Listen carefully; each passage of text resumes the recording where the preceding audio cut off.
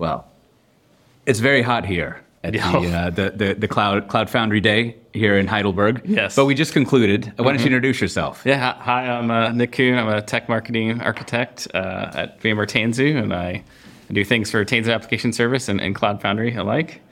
You are correct here. The temperature here in Germany is much hotter than I expected, and I miss my United States air conditioning a little bit here. The weather's hot, but the water's cold. Yeah. Now I don't know if this happened to you, but what'll happen is I'll get hot and I'll want a refreshing, crisp, clear glass of water, and then I'm like, I don't know the difference between a bottle that's blue and red. So I'm going to go with the blue one because blue is water, right? Yeah, exactly. And then you open up the blue water and you take a big swig and you're like, it's like I've drank some like water gravel because you got the sparkling water. Mm-hmm. Yeah. Which I guess there's people who find that refreshing. It's very popular over here. Yeah. They had a lot of good refreshments here. It was just kind of a guessing game, picking what you're going to get there for sure. Very, very well run as always. The Foundation and the Linux Foundation are absolute professionals at running events here. But so last time, where was the last Cloud Foundry Day? In Detroit. In Detroit, right. Yeah. Mm-hmm. Now, we had been on the Tanzu Talk episode at the time, but we had you report about, as I think I called it, the vibe at Cloud Foundry Day. Mm-hmm. What do you think the vibe was here? Oh, wow. I think it was a great vibe today. So we sold the event out. So in-person capacity was, hit the maximum, and definitely from the climate control for sure. So that was great to see, entirely packed full room of, Cloud Foundry users, contributors and that type of thing. So it was a very good vibe today. Lots of really interesting talks. We get some like low-level talks, high level talks, so kind of talks for everybody around the community. And really kind of good to see a great turnout, I think we're really kind of getting past the post-COVID, conferencing, and people are starting to get back out and really get, attendance back up.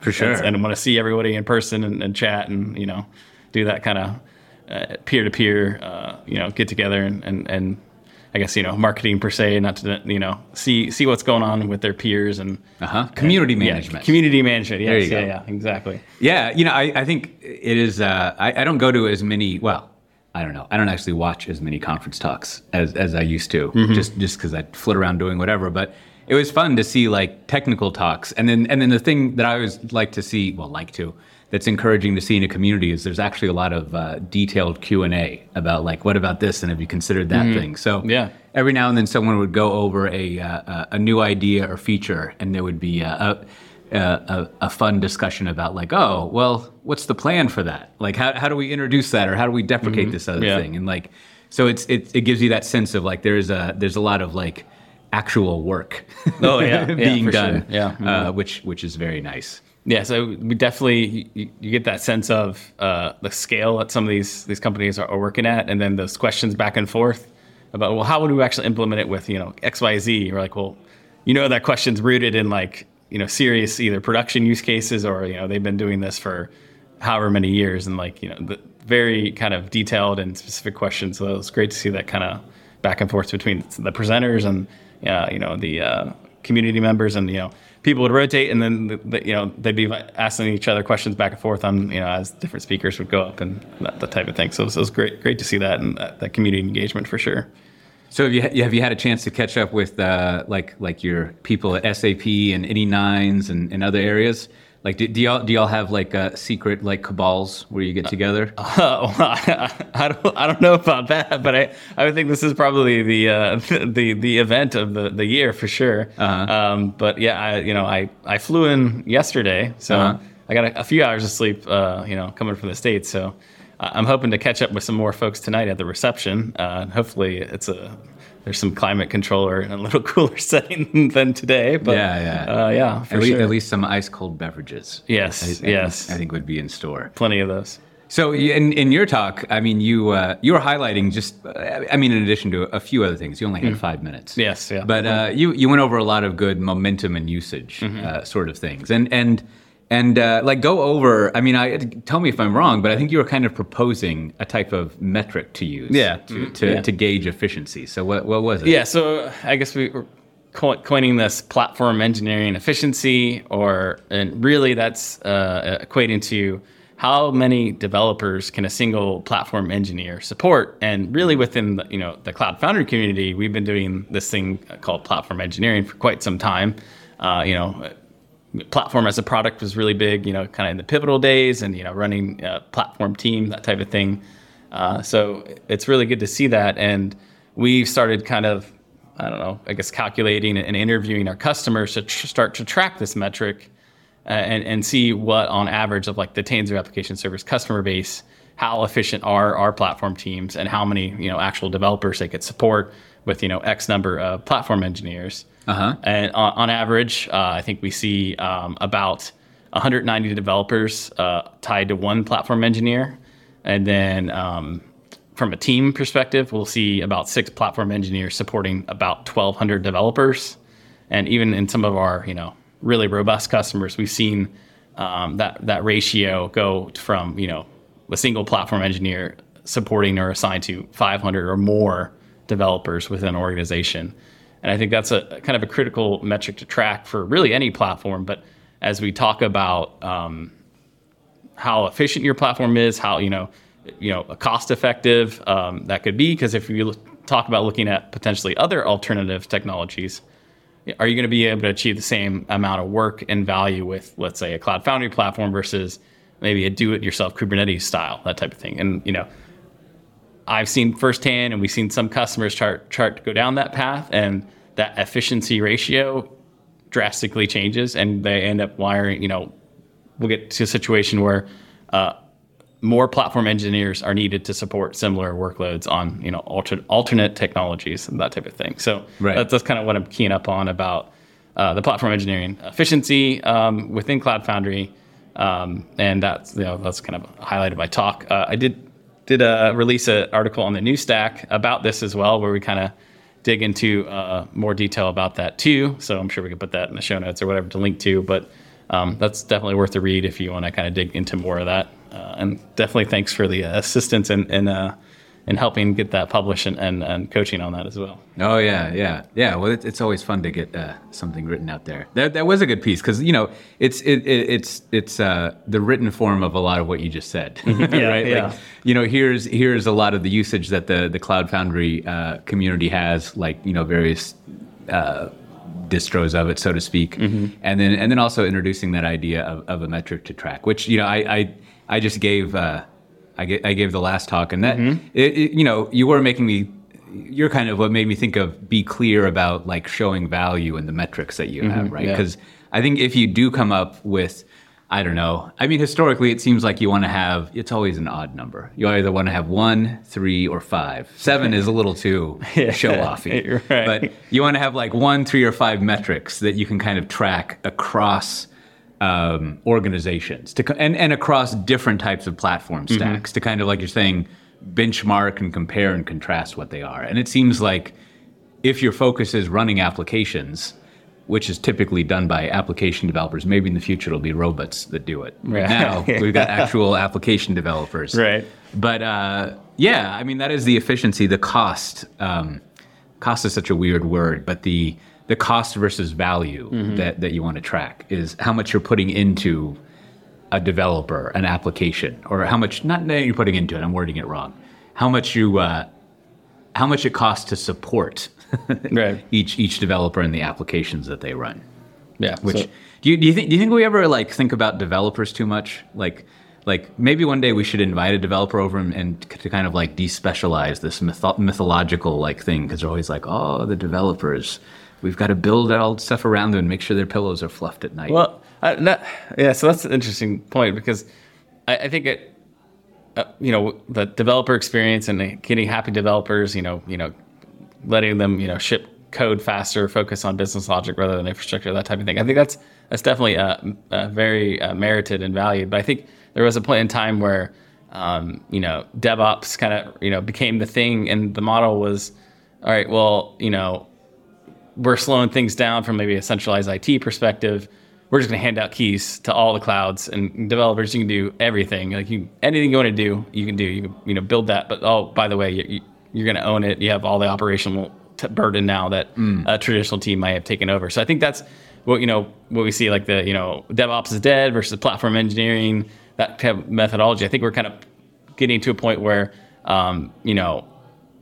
we need to still take care of developers and try to deliver things faster for them as like platform teams, right? That's still a value, and not just, I think a lot of times too, developers will even find coming out of potentially like, all right, well, I was a developer and I was given, keys to Azure and I own, subscription to do whatever I wanted. But then I found out I had to do all these things like, how do I get, certificates or get my workloads certified for certain security requirements, or what's load balancing? What about DR plans and backups? Like all kind of traditional IT type things that, platform engineering teams would typically take care of. That I think that's kind of where we're coming from. Platform teams are good. You need to make your developers happy. But things like Cloud Foundry and other platforms really kind of provide a good foundation to do that. Yeah. As I'm listening to you, it's making me realize that, two things. One, I've never really, when I think about this stuff, I never really fairly balance out operations people and developers. Mm-hmm. I used to be an application developer, so I'm developer biased. Right, but right. It's almost like there's a certain, and I guess this is kind of like where DevOps has arrived. Is DevOps exists for the operators, right? Mm-hmm. Like it's a way of making people, whatever you want to call them, sysadmins, operators, infrastructure people. I think Forrester has a charming I&O, mm-hmm. like it's some monopoly railroad or something. But DevOps really caters to and takes care of operations people, right? Like it sort of gives them tools that are better, automates things, makes what they deliver work better, but also has a huge focus on not burning out and right. having a good culture in place. And I don't know, I almost just sort of don't focus on that at all. Right. and I more kind of focus on the valuable application developer and just sort of almost getting out of their way. Mm-hmm. But there's something. It'll be interesting to see if the new platform engineering community kind of figures out how to finally have dev and DevOps a lot more than ops in DevOps, which all my old DevOps friends always roll their eyes when I position it that way. But I don't know if we've ever really figured out how to treat each parties the same in one community. They typically bifurcate into their own little communities to get taken care of. Right. But I don't know. I lost track of my train of thought there. No, I think you could maybe point that too, where the platform engineering community now, those teams running those platforms can subscribe to DevOps methodology and tools, but you don't necessarily want your business or your application developers getting stuck in that world of, right, all right, I got to figure out, Terraform or Bosh or all these different, tooling. It's that's not their core focus. So you really have this platform or infrastructure engineers building things for developers, figuring out kind of all the hard things, how to deploy cloud services, how to wire that up with their security practices, all those, requirements for, I'm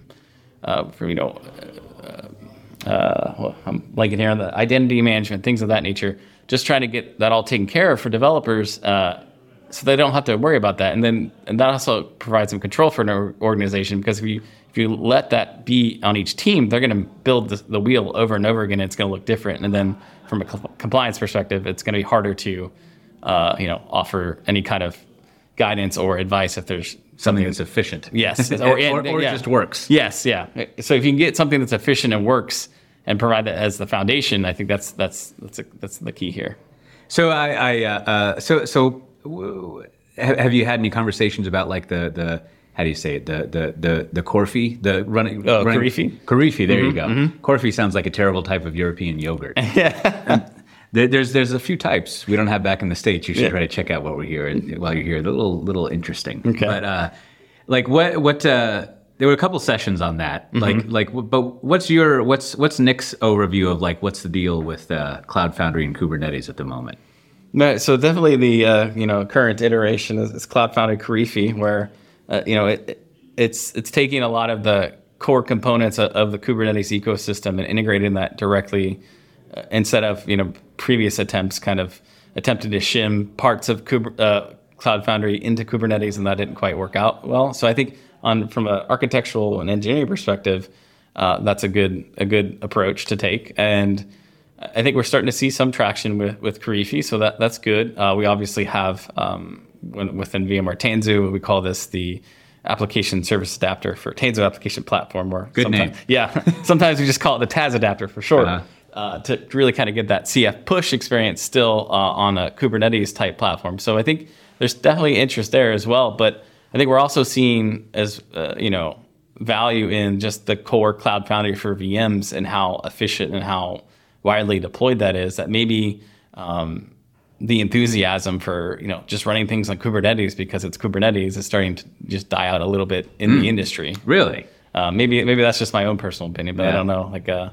I think, and then we got things like ChatGPT coming in here too. So it's like, man, Kubernetes. Let's talk about generative AI and doing AI things with everything, right? We need Kubernetes GPT. Yes, yeah. I'm sure no one's ever made that joke. Yeah. So I think we're definitely making good progress there, and I think and the Paketo Build Pack project within the Cloud Foundry Foundation has got a lot of growth, and we're seeing that build pack, that the kind of core foundation of some of the Cloud Foundry tech from years ago, kind of being rebuilt and represented in a way that's for pretty much any use case. So we even saw IBM has picked up Paketo as part of I forgot the name. They had an IBM cloud product that they're starting to use Paketo build packs within their product, and you can use it on your laptop. You can use it within Kubernetes. The Cloud Foundry Karifi uses that to kind of bridge that gap of build pack support. And we're even rolling some of that back into the Cloud Foundry proper for VMs. So that the OG Cloud Foundry, as you say, is getting some of that cloud native build pack goodness as well. So I think that's good to see that going forward. Yeah, I guess I mean this role doesn't necessarily exist in any open source role, but if I was doing some kind of like corporate strategy for Cloud Foundry, it would seem like one of the top initiatives would be like, let's make cloud native build packs, whatever, I'll say build packs. Right. But like let's make the build pack idea, and also whether it's cloud native build packs, I mean, I guess it would be like, let's make that big in Kubernetes, right? And so like, even though that's not exactly Cloud Foundry, it's like a Cloud Foundry thing, and let's make sure that it's like, let's do all we can to make that a major way of configuring, deploying, and packaging, doing the thing that it does. Right. To kind of like introduce that into that world and have this kind of, but have this similarity between the two of them, right? Exactly. And it seems like it would be a good bi-direct, it'd be useful for any application deployment thing. And it'd be useful to like be involved in the Kubernetes community to see what's going on there. And then the other way, it'd be useful to kind of like take some of those lessons and the little like, positive burrs that come attached to it into that world. Yeah. So and two, on that front, we're definitely starting to consume some of this, newer tech back within the core kind of Cloud Foundry for VMs or Tanzu application service as well. So within Taz 4.0, released that Taz portal. So that's kind of an example of where we're taking some of that, that work in the open state on a completely different open source project that's very popular within the Kubernetes ecosystem. But then we made it, Cloud Foundry compatible as well, and we're offering that, that internal developer platform on top of Cloud Foundry to kind of help align even more with some of these new definitions of platform engineering. So we're seeing that kind of pull back within or take good tech and integrate that back into Cloud Foundry as well. So it's exciting to see those new features and how customers can use that to help even further enhance their current platforms today. So I think maybe there's another one, but I think the next big event, at least you and I probably have, is like VMware Explore. Yes, in for Las sure. Vegas. So what's going to be going on like Cloud Foundry wise there? Oh yeah, well I think the number is still correct. I have 5 talks at Las Vegas Explore on different Tanzu application service and Cloud Foundry. You do, or there are? No, I personally. You? Yeah. Wow. And then we did our best to try to get I think as many slots and airtime as we can for Taz and Cloud Foundry because I think it's a great product, and we need to talk about it more. Just because it's not Kubernetes doesn't mean it's not awesome, and we don't have a bunch of awesome customers and use cases to talk about. So we got a couple panel sessions lined up with some of our customers, I've got a talk within kind of the Spring One talk, what Spring One track. We'll have meet the expert sessions that you can come if you have questions, and we can open mic type style. Ask any question you want. So there's going to be definitely a lot of Cloud Foundry and Taints Application Servers coverage in both Explore Las Vegas and Barcelona this year as well. And then the Barcelona call for papers is still open for as we record this on June 21st for 3 more days. Yeah, so I am hoping we should get good coverage there. But definitely, I think especially for a lot of people who are here, right? Like if they get a chance before the 24th of June. Oh yeah. I think there's like a lot of, I don't know, maybe even some of the talks that were given here would be nice to have there. But definitely there's always room for more Tanzu application service or PCF or Taz or Cloud Foundry talks to have at those events in lovely Barcelona in November. So it won't be crushingly hot. Yes. It'll be mild mild and slightly breezy. Yes. But still a short time. Well, any other reflections from the day before we wrap up? No, it was a great day. Great to see everyone turn out. I got to meet a lot of people I haven't met yet before, besides just Zoom, including meeting you yourself in real life. So that's cool too. But yeah, it's good to see the community chatting, and I enjoyed to see we had a Tanzu customer event last night, kind of pre-reception, to see all that our different customers kind of chatting with each other. So that's always good to see, and having that opportunity to kind of connect directly one-on-one. And I'm sure we'll do the same with both VMware Explorers to get kind of detailed Taz dedicated customer events as well. Sure. Yeah. Well, as always, this has been a episode of Tanzu Talk. No video for this episode, which is nice. I can I've as Nick has had to suffer through. I've picked my nose and gotten meat out of my teeth several times. Things like that kind of cleared out my ear. I could go on, but I won't. But if you want to get the show notes, like that NewsStack article we mentioned, see how to subscribe, things like that, if you go to tanzutalk.com, you can find all of that. And we'll see everyone next time. Bye-bye. Bye.